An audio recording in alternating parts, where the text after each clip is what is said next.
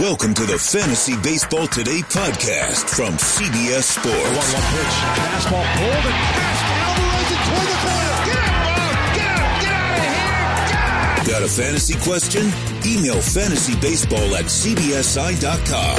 Get ready to win your league. Where fantasy becomes reality. Now, here's Adam, Scott, Heath, and Chris. We are back from our holiday weekend. Welcome, everybody. Team Scam. Scott and Adam here. I'm Adam. You'll hear Scott in a second. On Fantasy Baseball Today. And we welcome you. I hope you enjoyed the first base preview. Not so much the discussion about Jose Abreu and his unfortunate injury last year, but the rest of it was great. And Scott, how was your 3-day weekend? It was just lovely, Adam. Good. Saw a movie. Don't get to do that much as a parent of two young children. What did you see, Scott White? Just took off on my own. And you saw what? I saw Into the Spider-Verse. What the hell was that? What do you mean, what was that? What is that?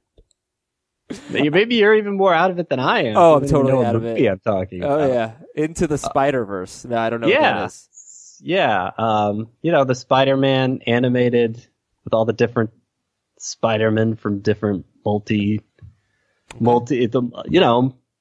different universes, parallel universes. All right, it was kind of overhyped. I was a little disappointed. Okay, you answered my next question. Well, we're gonna have a lot of baseball to talk about. Second base preview coming up tomorrow. Hopefully, Heath will join us for that. If not, it will be me and Scott, or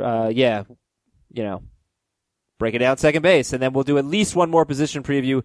Shortstop for sure, maybe third base by the end of this week.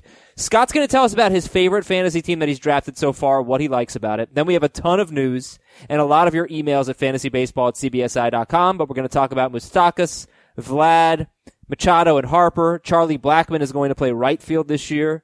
Closer situation in Baltimore. Just stuff like that.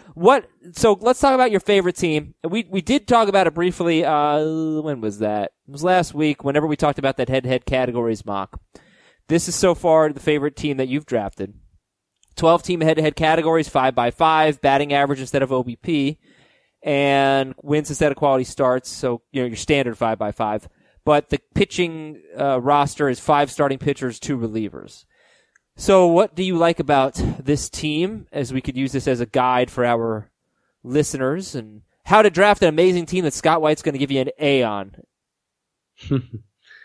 So this team, it is my favorite so far. This is not a favorite format of mine, but I think the thing that stands out about this team is it was the heaviest I went on starting pitcher. My second, third, and 5th picks were all starting pitchers: Chris Sale, Garrett Cole, and Zach Greinke.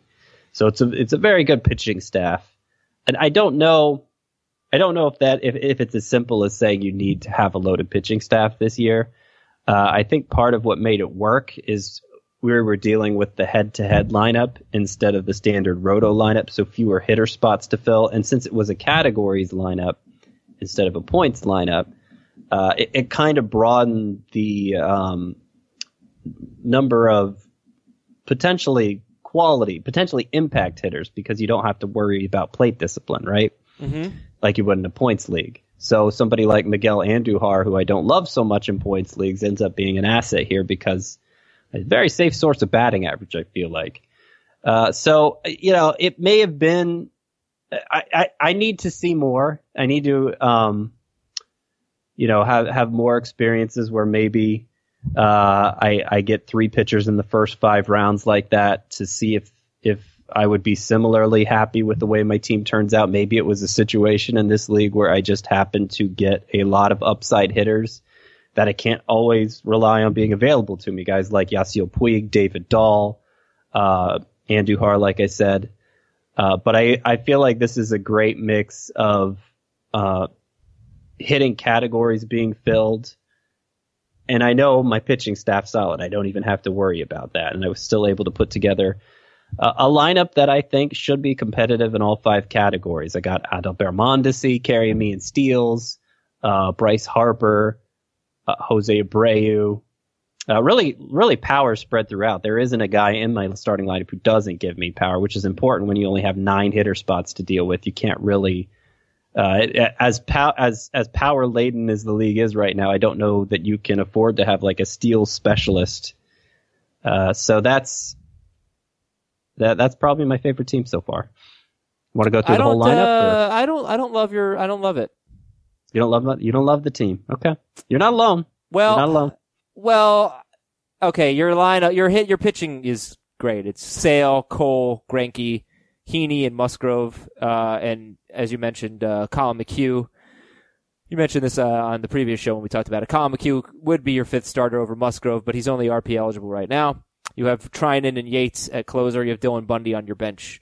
So your pitching's great. Catcher, Danny Jansen. First base, Jose Abreu. Second base, Scooter Gennett. Third base, Miguel Andujar. Shortstop, Adalberto Mondesi. Outfield, Harper, Puig, and Dahl. Utility is Luke Voigt, with Carlos Santana, Adam Eaton, and Brandon Nimmo on the bench. Santana, Eaton, and Nimmo. I don't like it mostly because of the Yankees. So Aaron Boone is committed to giving, I think he said like he wants DJ LeMahieu to play 145 games. And they've also committed to not committed, but said that Troy Tulowitzki's, gonna be their shortstop, I guess. There's no way he's gonna play every day until Didi comes back. I'm getting a little concerned about Andujar's playing time. They have Torres Tulowitzki and LeMahieu for 2 spots. And I could see them moving LeMahieu to third or something like that and benching Andujar at times. And then Voigt obviously is a huge question mark. And I mean, truth be told, I have Andujar on my bust list, but it has nothing to do with performance and just playing time, like you said. I think it would be more concerning for Voigt's playing time because, and I don't know if there's any plans to try Andujar at all at first base this spring, but I feel like he would be the higher priority bat after what he did last year when Voigt's still largely unproven. Yeah, that's a good so, point. I do have some concerns about Andujar's playing time. I think in a situation like this where you really need batting average help in the middle of the draft, he's still an asset in a standard 5x5 league like this. Let me ask you a question. Obviously, I'm not going to pass him over. Do you have one great hitter on your team in this format? Well, Harper. Yeah, but Harper, it could be a batting average killer. He could be. Yeah, I mean, he could hit anywhere between 250 and 320 if, just looking at his track record. I think the truer version of Harper is the guy who hits around 300. Looking at some of his quality of contact numbers, looking at what he did in the second half last year.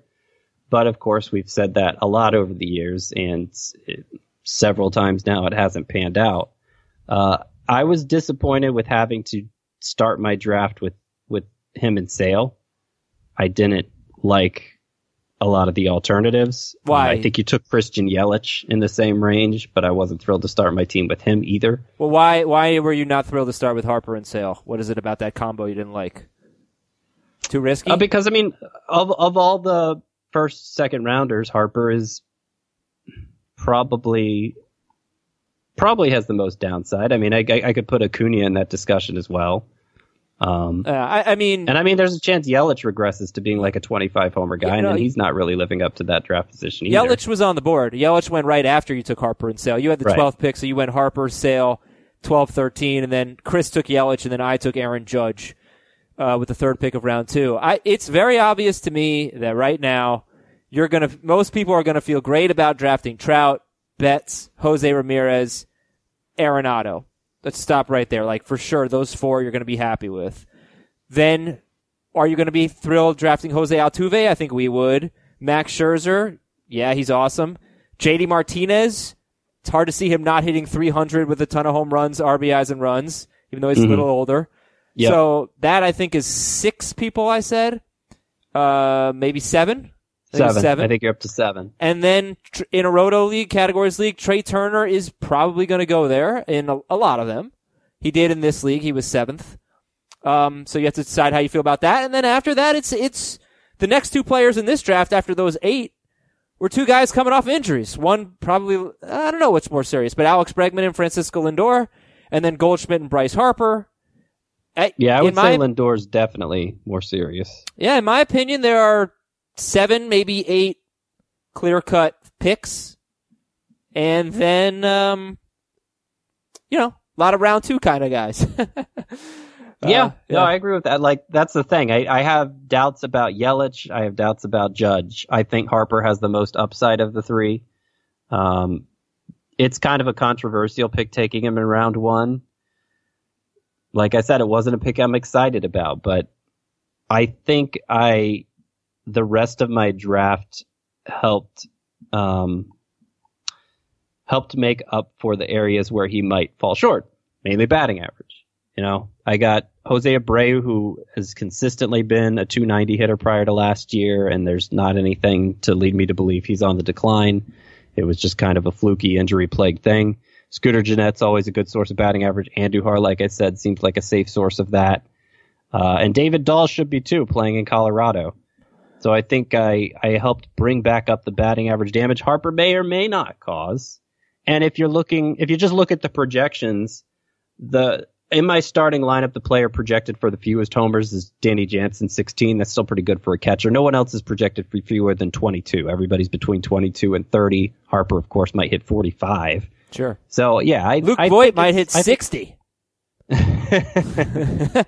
all right. Yeah, I see. It's interesting that your favorite team is one in which you started so pitcher heavy, so it is possible to do it. Scott got his steals, got his power, got his batting average, and is really strong at pitching, and he got his saves as well. Yep. All right, let's go to the big news. The Brewers signed Mike Moustakas to a 1-year, $10 million deal. He could play some second base. They will experiment a little bit with that in spring training. What do you think about Moustakas? Where is he in your third baseman rankings? He's been, I believe, top 12 2 straight years, even though last year was a down year for him. He has been top 12, yeah. Yeah. So I have him in my, I have him 18th. And I might move him down with this news. I think it was bad news basically for the entire Brewers infield. Moustakas most of all, because somebody has to play second base between him and Shaw. Sounds like Moustakas, opposite of what they did the last season, Moustakas is going to get the first chance at second base. He's not known for his range at third base. It'll be even more necessary at second base. He did get drafted as a shortstop, so I guess he has some middle infield experience, but I'm thinking it's a long shot. He could legitimately play second base every day. And we already know they weren't comfortable with Shaw there every day because he played only like made only like 2/3 of the starts there in September and got replaced a lot late in games. I'm thankful that it seems like Shaw's still their first priority at third base. He's the first priority in the lineup. Hopefully this doesn't hurt his value too much and he was the more valuable player to begin with. But I'm not totally sure of that. I mean, Moustakas could be a disaster at second base. And then is he just a bench player? Maybe another way to get him in the lineup is basically platooning him and Jesus Aguilar. Aguilar had the best number of these 3 last year, but if he gets off to a slow start, obviously not such a great second half, then maybe he goes back to just starting against lefties with Shaw bouncing between third base and first base as necessary. I think I think Moustakas is most at risk of being less than an everyday player, but Shaw and Aguilar are at risk as well. And then, by the way, the Brewers' top prospect, Keston Hiura, happens to be a second baseman and is expected to be major league ready at some point this season. What happens when he gets involved? Well, what if Mike Moustakas were the everyday third baseman for the Brewers? Because you said you have him 18th right now, and you might drop him at third base. But just hypothetically, he's obviously got power. I don't think we can expect a great batting average from him. He hit 251 last year, but he did hit 272 in 2017. But let's just say he were, below average batting average, but good power guy, probably going to drive and run, score some runs. Where would he be if he were an everyday third baseman?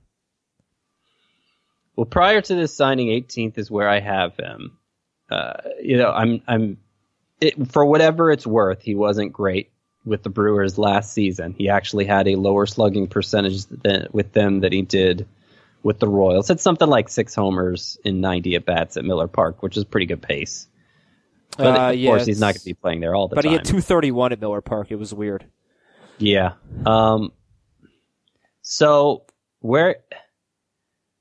basically, I feel like there's a clear top 11 at third base. I mean, we could quibble about the order, but it's basically Jose Ramirez through Justin Turner, Josh Donaldson, that pair. Mm-hmm.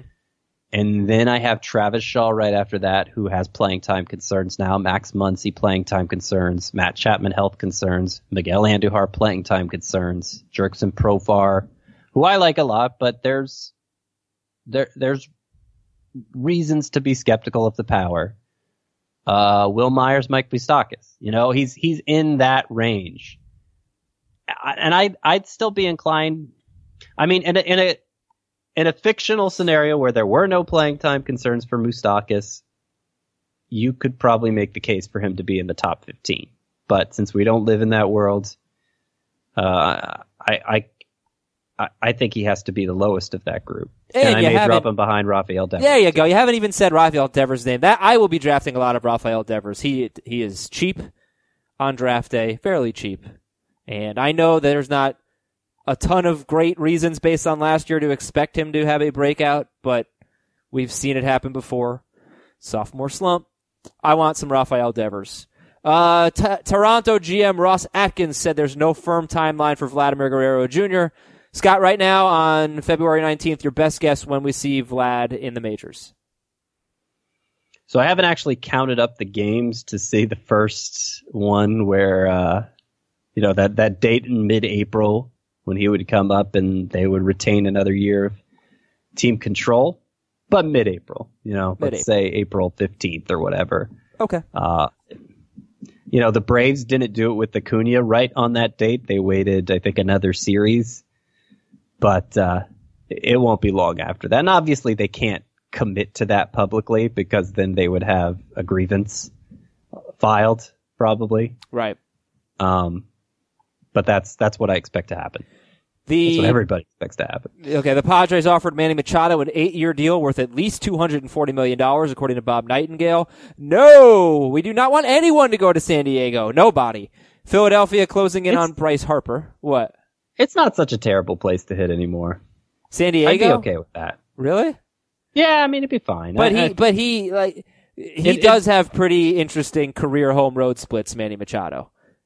And he wasn't even that good with the Dodgers. He does, and I mean, I'd rather see him go to the White Sox, sure. Right. But I don't think it would be. I wouldn't be crying if he went to San Diego. It wouldn't be as bad as like Harper to San Francisco. They'd be a pretty interesting team, the Padres, if they got him.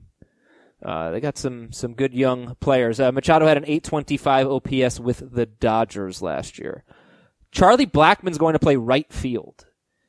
So no more center for Charlie Blackmon. Does this mean Ian Desmond is their center fielder? Yeah, that's what I saw. How about that?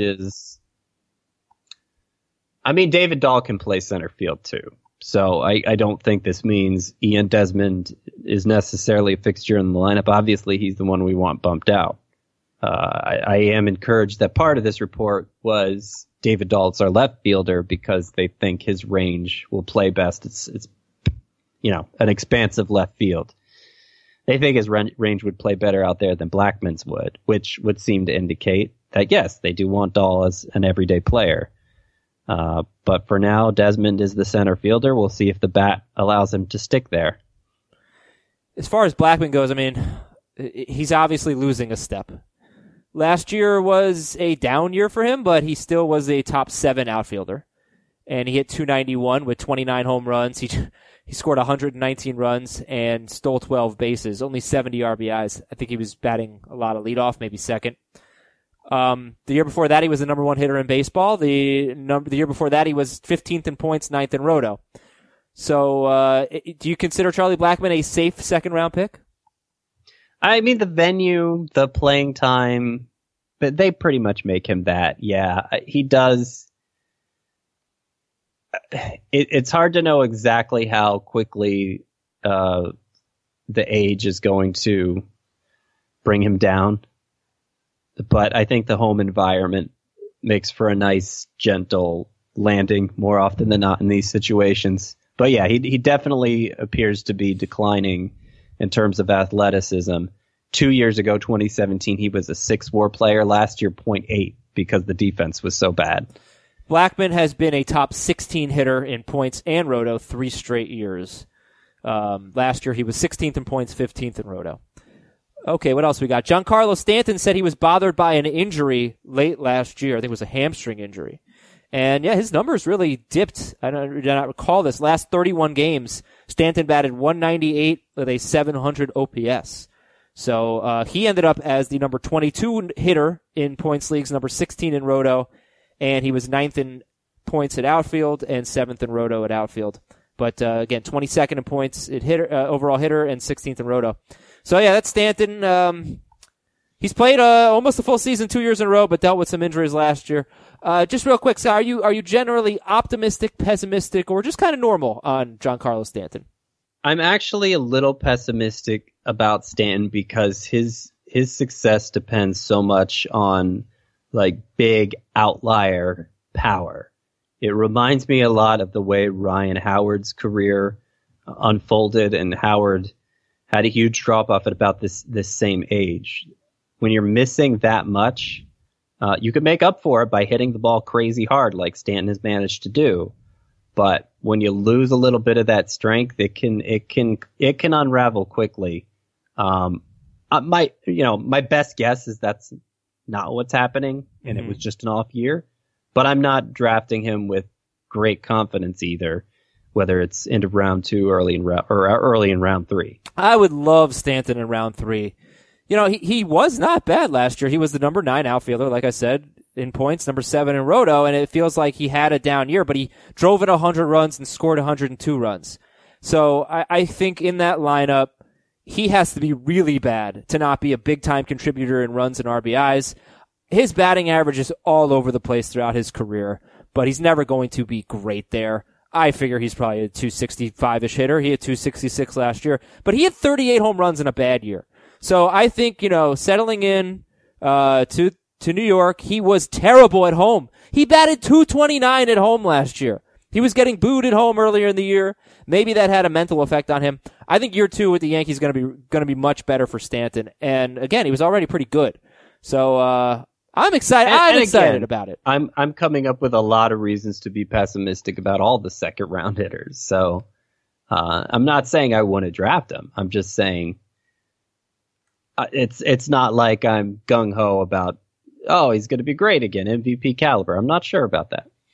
Yeah, I don't see MVP caliber. But he's right now 22nd in ADP.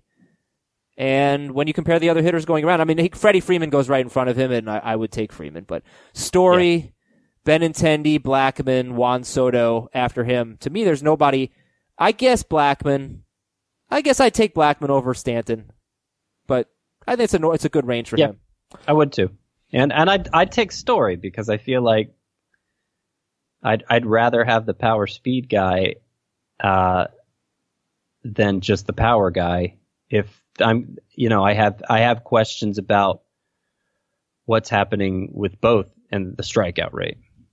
Okay, Ronald Acuna, Scott, could bat leadoff. And we know that's a big deal with steals. If you're just joining the podcast and didn't listen a few weeks back, Scott and Chris went through it all. And the Braves don't run in the middle of their order. And Acuna stole 14 bases in 18 attempts in 67 games batting leadoff.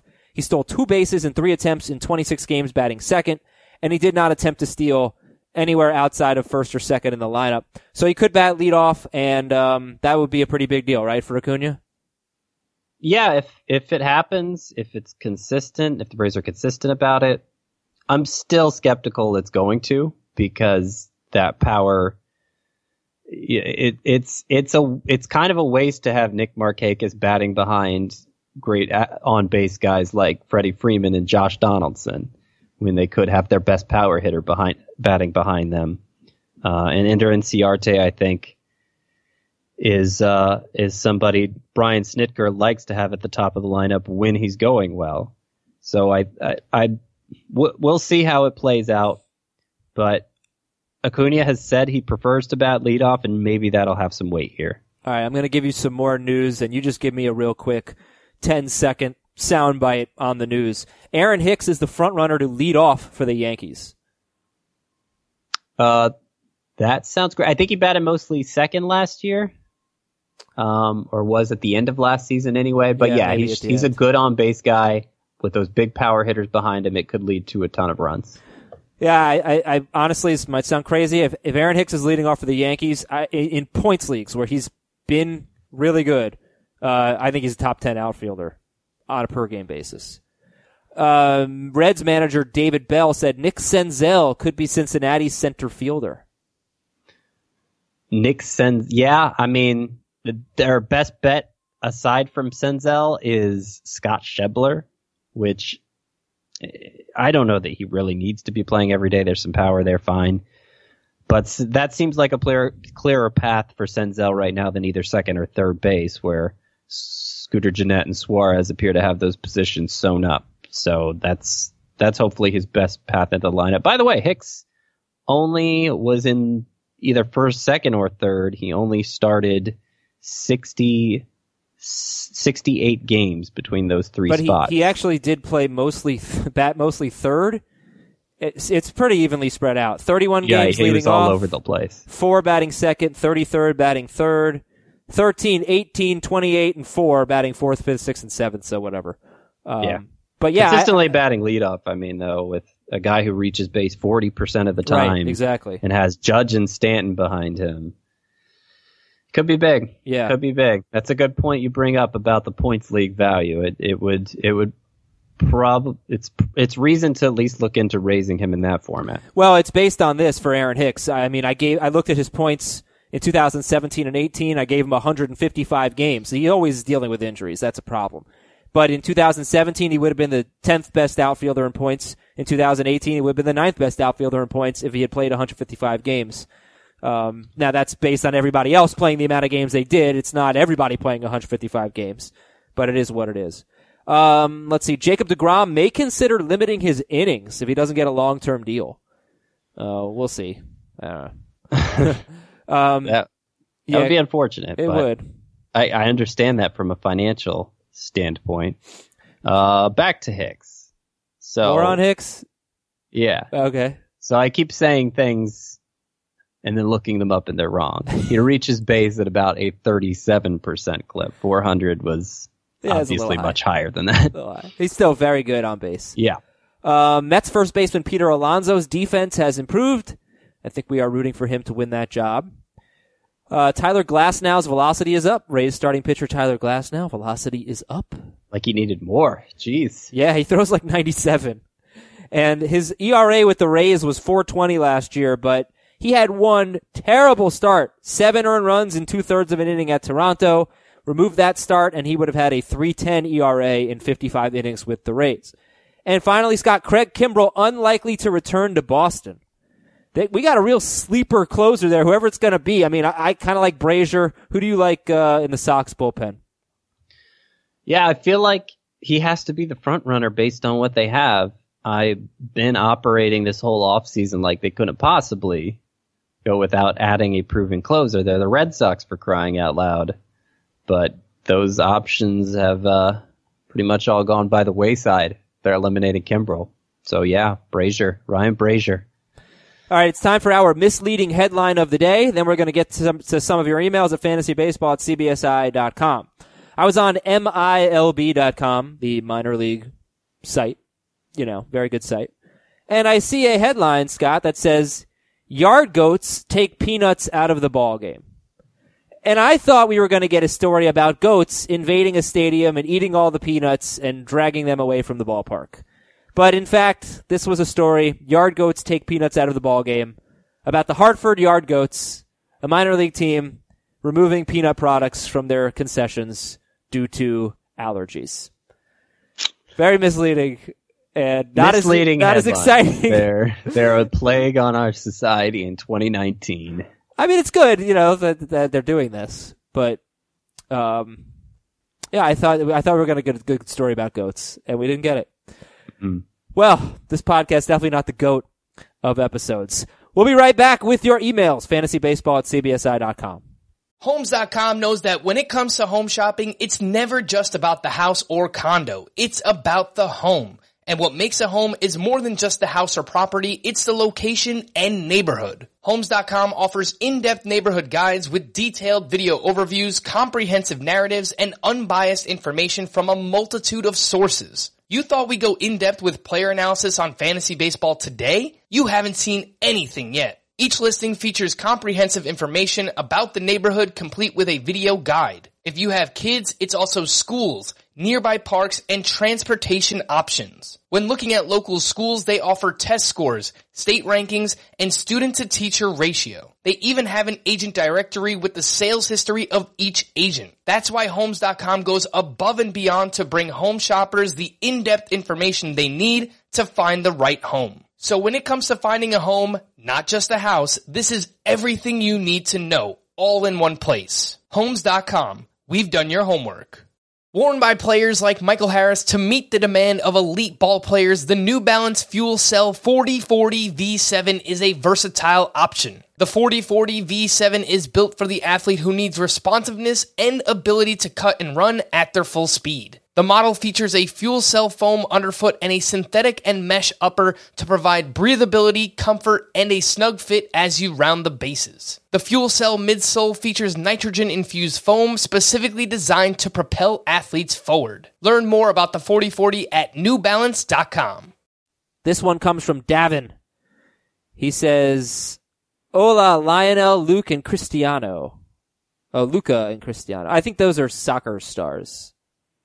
Messi, Ronaldo, Luca. I don't know who that is. I don't know. Austin Barnes was described on Thursday's podcast as a player with potentially exciting potential. Despite the distaste for young Joey Lucchesi, would you be okay putting Lucchesi in that category? Potentially exciting potential. He's currently ranked just outside the top 100. But there's still time before the truth comes knocking. I believe he should be 40 to 50 spots higher. Why is my Lucchesi optimism false? So Joey Lucchesi seems like he might be a victim of the way teams are handling their pitching staffs these days. In the past, he may have wound up being a reliever just because he doesn't have a full enough arsenal to last. To really have success the third time through the order, but the way the Padres are managing him, they're just taking him out before he gets the third time through the order. Maybe he'll refine his arsenal and be able to become more of a traditional starting pitcher. But right now, I see him as a guy who's capped at 5, maybe stretching to 6 innings occasionally. Mm-hmm. That's how they handled him last year, and that's kind of how I think it's going to keep going. Great strikeout rate. So by the more traditional way of evaluating pitchers, yeah, I look at him and say this guy looks like a breakout candidate. Right. But yeah, I just don't think the Padres are going to handle him that way. He had a nice year for a rookie, 4.08 ERA, and he gave up a lot of home runs, but 145 strikeouts to 43 walks in 130 innings. Did have a pretty high whip, 1.29. He's 26, so he's not like a young pup. First 9 batters, 3.36 ERA. Second 9 batters, 3.54 ERA. Third 9, 8.15 ERA. And only one start of more than 6 innings. Now, Scott Lucchesi made only 6 starts of 6 or more innings. So he basically had 5 starts of exactly 6 innings and one of like 6 2/3. But 4 of those 6 starts did come in August and September. I'm willing to draft him with a late pick and give it a shot. Maybe, who knows, this is year 2. Maybe he's better. Maybe he goes deeper into games. Because I think there is a lot to like here. Yeah, I mean, I don't think it's a bad use of a late round pick. I'm just not counting on much, clearly, to be ranking him so low. I was excited last April. Remember, he was a guy we talked about a lot. But then it became clear to me what was going on there, and I backed off. All right, Scott. I don't think there's a ton of upside, really, even if he's good at missing bats. Well, let's go to a first base question from No Name.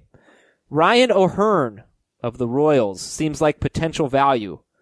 I didn't hear his name mentioned on the first base preview. Should we ignore Ryan O'Hearn, or is he a sleeper? I think you could make a case that he's a sleeper. Yeah, there's definitely power potential there. 12 home runs and 149 at-bats last year. Didn't hit a ton of home runs in the minors, but if you look at the batted ball profile, it would seem more in line with the kind of power he showed at the majors. He does have strikeout issues, and more severely, he has supporting cast issues. Not a lot going on in that Royals lineup. Not a lot to drive him in or for him to drive in. And he was 4 for 37 against lefties. Yes, platoon concerns as well. So, I mean, for somebody who wasn't considered a high-end prospect, has a very limited track record and serious downsides, I'm not ready to invest in him in like a mixed league context. Ryan O'Hearn had a 950 OPS. Yep, he did hit for a lot of power. And he walks a fair amount, too. Yeah, he had a 353 OBP. I'm not saying there's nothing interesting here. I just think I can come up with first basemen that I find more interesting. Justin Bour or Ryan O'Hearn? Well, see, Bour looks like he has a job right now. And I love the skills for Bour, as we talked about a lot last year.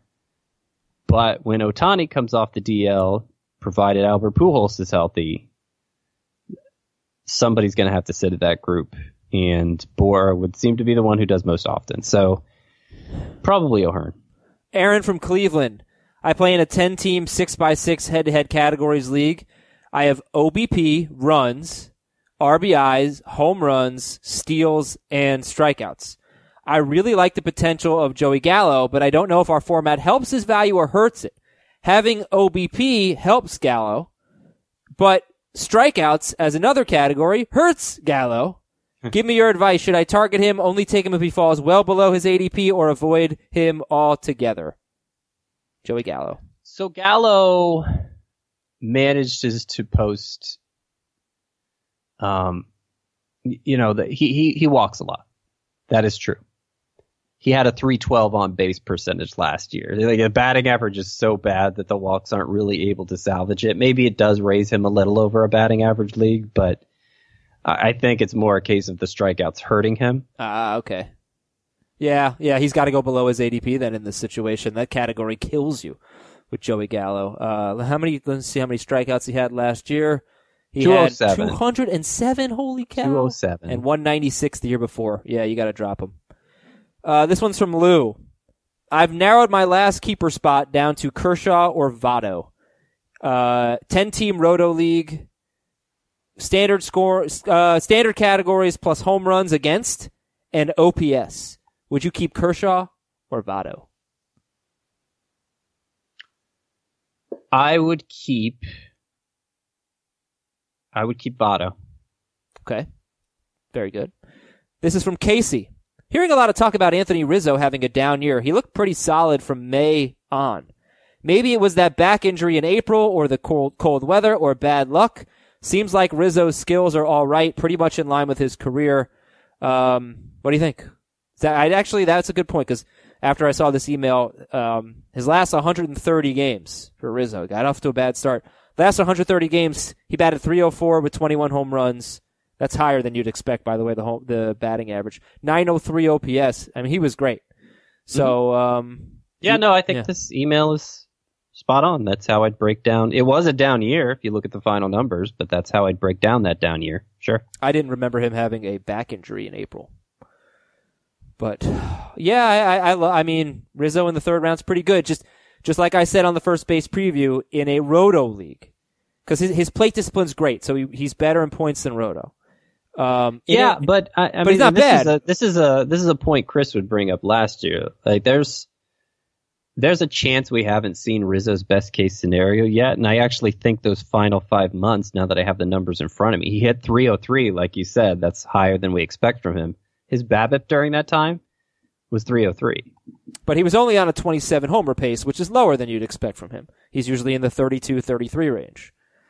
But what I was going to say, Scott, was just that he has been better in points than Roto. At his best, Rizzo usually performs like a top 12 hitter in points leagues and more like top 20 in Roto. But he's so safe. So that's part of it too. All right, here's an email from Jordan. Dear Columbo, Barney, and Punch. Are those like detectives? Are they like sidekicks for on like cop shows, I guess? I think these are all from Columbo. Oh. I was recently looking at Scott's outfield tiers, comparing them to the current depth charts that are listed on CBS for each team. I understand it's early. The depth charts won't necessarily be the same at the beginning of the season, but there are currently 21 players listed as starting outfielders who are not listed anywhere on Scott's tiers page. All right, Scott, we'll see. He's putting you to the test. How do you see these players fitting into the tiers, or would you simply just put them all in the very last tier? And here are some of the names. Ketel Marte, Jason Hayward, Granderson, Brinson, Austin Dean, Jeff McNeil, Nick Williams, Chris Shaw, Steven Duggar, Mac Williamson, DJ Stewart, Adam Engel, Greg Allen, Leonis Martin, Tyler Naquin, Mikey Matuk, Jacoby Jones, Alex Gordon, Brett Phillips, Nick Martini, and Delino DeShields. I think Martini is, but I'll double check that. Greg Allen is somebody we've talked about. I moved him up. It isn't reflected in the tiers yet, but I'll have tiers 2.0 coming out next week. A lot of these cases, they're just not outfield eligible yet in fantasy. Ketel Marte, Jeff McNeil. I guess those are the main two. But they're obviously listed in the tiers of the positions where they are eligible. And then the rest, I just don't think are good enough to draft, unless you're talking about the very deepest of leagues, AL, NL only. Yeah, so I'm not too regretful about leaving them out. I very badly want Delino DeShields to be fantasy relevant. Everybody knows this. Every year I want Delino DeShields to be fantasy relevant. I know he can run. I know he can get on base. I don't know that he's going to play all that much. He's slated right now to bat 9th and play center field for the Rangers. But they have Willie Calhoun. I'm sure they'd like to get him some at-bats. Yeah, I guess we have a 15-team roto draft today. I could see myself taking DeShields there.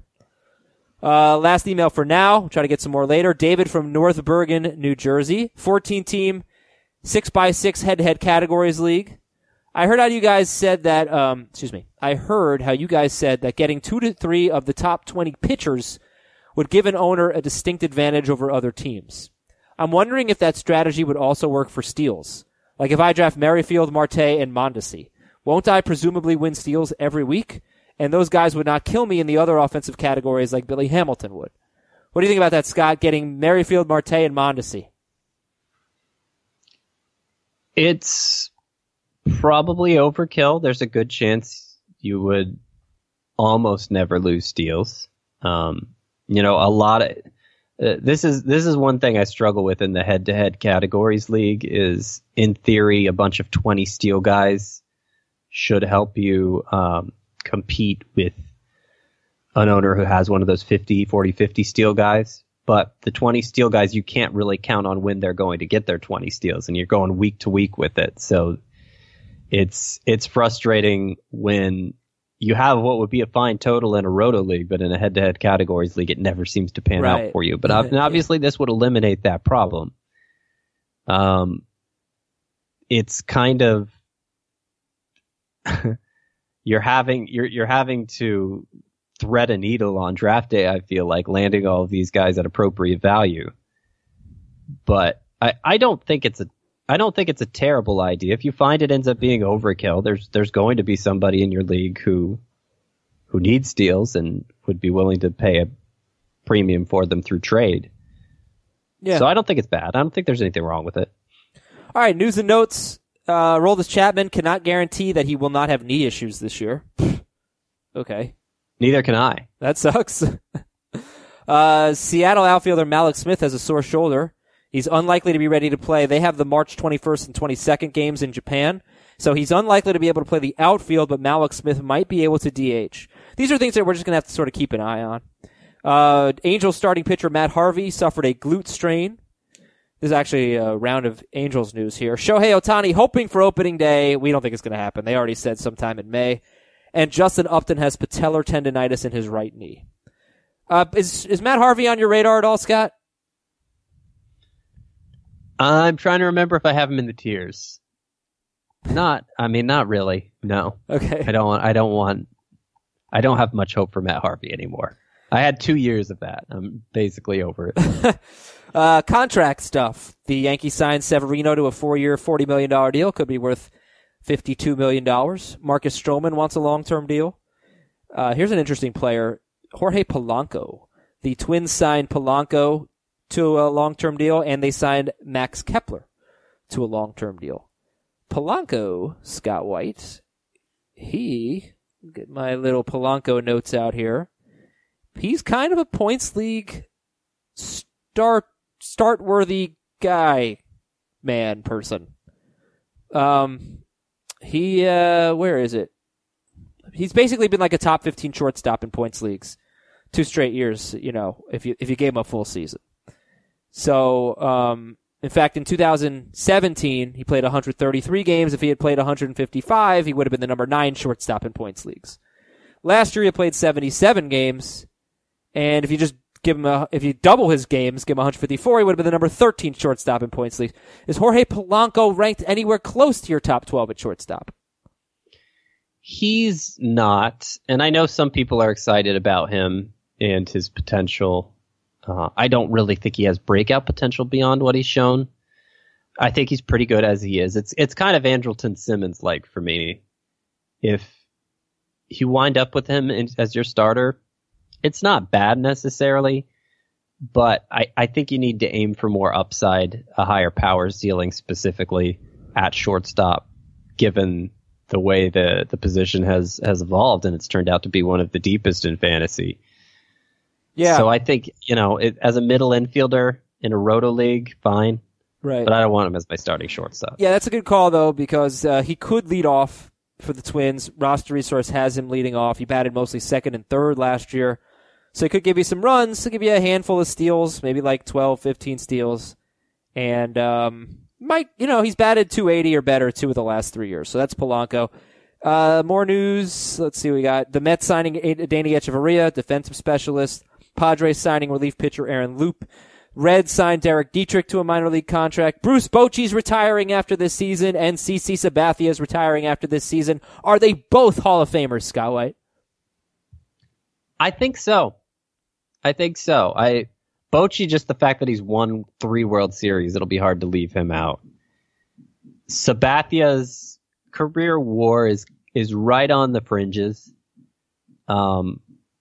But I think he has enough standout seasons on his resume that I would give him. I would lean yes on him. On Sabathia. All right, yeah, he's going to be a pretty close case.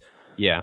Okay, let's go through the news, the emails. Part 2. Here we go. We finish the show with some more of your questions. Matt in Michigan. Longtime listener, never had an email read on the air. All right, here we go, Matt. Big day. Keeper question, 12 team, 18 categories, 9 hitting, 9 pitching. We're allowed to keep 3 players each for a maximum of 3 years in a row. So please pick 3 keepers in the round in which I would need to keep them from the list below. Chris Davis, round 7. Zach Greinke, round 9. Chris Archer, round 12.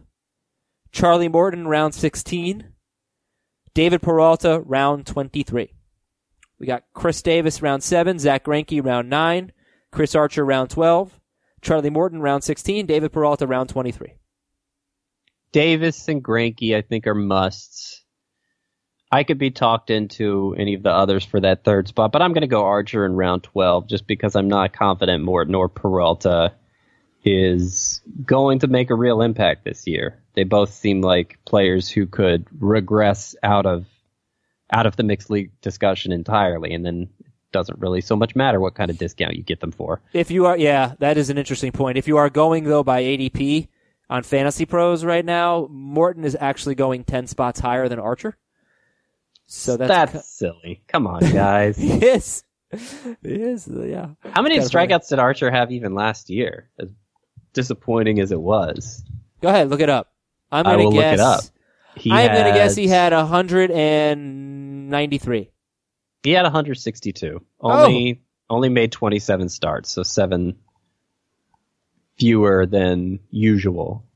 But he was he was just below 10 strikeouts per 9 innings. So, he's still, even in a down year, he was still an elite bat misser. All right, Jeremy says, you guys have talked a lot about Billy Hamilton this offseason. I'm starting to buy the hype. I mean, Heath has him as a sleeper. I don't know how Scott feels about Billy Hamilton. The problem is my main league uses OPS as a roto category. How do you change Billy Hamilton's value in an OPS league? His 250 average is salvageable, but his 600 OPS is harder to swallow. Yeah, so OPS instead of batting average? Yeah, I mean, that's the thing. If it's OPS instead of home runs, it's probably not a difference. If it's OPS instead of batting average, it's a big difference. It's kind of rewarding power twice, which is unfortunate. The main thing about Billy Hamilton is you can get him in round 13, 14 now. And, it was always known he was only going to give you steals, but he used to be drafted in round 4 for that, which was crazy, I thought. But now the price tag seems perfectly reasonable for somebody who's likely to carry you in that scarce category. I think, though, it would depend on if this is a 5 outfielder or a 3 outfielder league. If you're sacrificing that many categories with one of just 3 outfield spots, fewer opportunities to make up for it throughout the rest of your lineup, that is pretty hard to swallow. But if it's 5 outfielder spots at his going rate, I think, it just depends on the way your draft unfolds too. If you take care of steals early, it's not like you need that many to be competitive in the category, then there's no reason to bother with Hamilton. But if you're at that stage of the draft, around 12 through 14 range, and you don't have any steals yet, Hamilton is still probably the perfect pick if it's a 5 outfielder league. Right. Makes sense. Next email we got is Mike. He is from Heath's favorite Midwestern city, known for great beer. That is something that Scott and I would not be able to comment on. We do not know cities that are known for great beer. He says, hey, Paul, Robin, Raleigh, and Bernie. Those sound like brewers. They are. Yeah. Bernie is the mascot. Was Raleigh Fingers on the Brewers? He was. Oh, okay. Okay, here's the question. Every year we debate on changing our categories to fit the modern era of baseball. Looking for suggestions on which categories we should go with. Many league members believe that our pitching categories make it advantageous to just draft offense. Here are our categories. Average, home runs, RBIs, runs, steals. Also, total bases and OPS. Pitching, wins, ERA, strikeouts, quality starts, whip, and saves. So that looks like a 7x6 league. Yeah. Total base and OPS is a little repetitive to me. What do you think? Yeah, OPS. Get rid of OPS. I don't mind total bases as much if you're kind of rewarding doubles in a way that the standard 5x5 league doesn't. But OPS, you're factoring in average twice, you're factoring in home runs twice, you're factoring in total bases twice. Yeah, you are getting some impact from walks there that you wouldn't normally get. But I might be more inclined to go with on base percentage instead of batting average and just eliminate OPS, and then you're going 6x6. Yeah, but if you do on base percentage instead of batting it, okay, get rid of OPS. That's step number 1. Yeah. Number 2, I would keep batting average because walks factor into total bases, right? Gosh, I'm actually not sure about that. You may be right. I don't know enough about the total bases statistics. All right, well, that's it. If total bases count walks, then I'd stick with batting average. If total bases don't count walks, go to OBP. Get rid of OPS and you're good at hitting. In terms of pitching, well, part of the problem with pitching is there's already a category that starting pitchers are of no use to, and that's saves. You don't really have that among the hitting categories, which is partially why in standard 5x5 it leans more toward hitting too. This, you're adding an extra category, 7x6, and then, it's really 7x5 in terms of numbers that a starting pitcher can contribute to. So I totally understand why it would have that impact. I think if you're cutting down one of those offensive categories though and making it 6x6, you're at least back more in line with the standard roto league, which again still favors hitting, but not so drastically. I have a league that's 7x7. It's average OBP, home runs, RBIs, runs, steals, and total bases. And the pitching categories are wins and quality starts, ERA, WHIP, saves, strikeouts, and K per 9. So we actually have a pretty good balance of stats that relief pitchers are great at and stats that starting pitchers are better at. The league works pretty well. I mean, the categories don't necessarily make a ton of sense, but when you have so many categories, I actually like it. First of all, it takes some pressure off with steals. Because if you could lose steals and still be okay in 6 other categories instead of 4.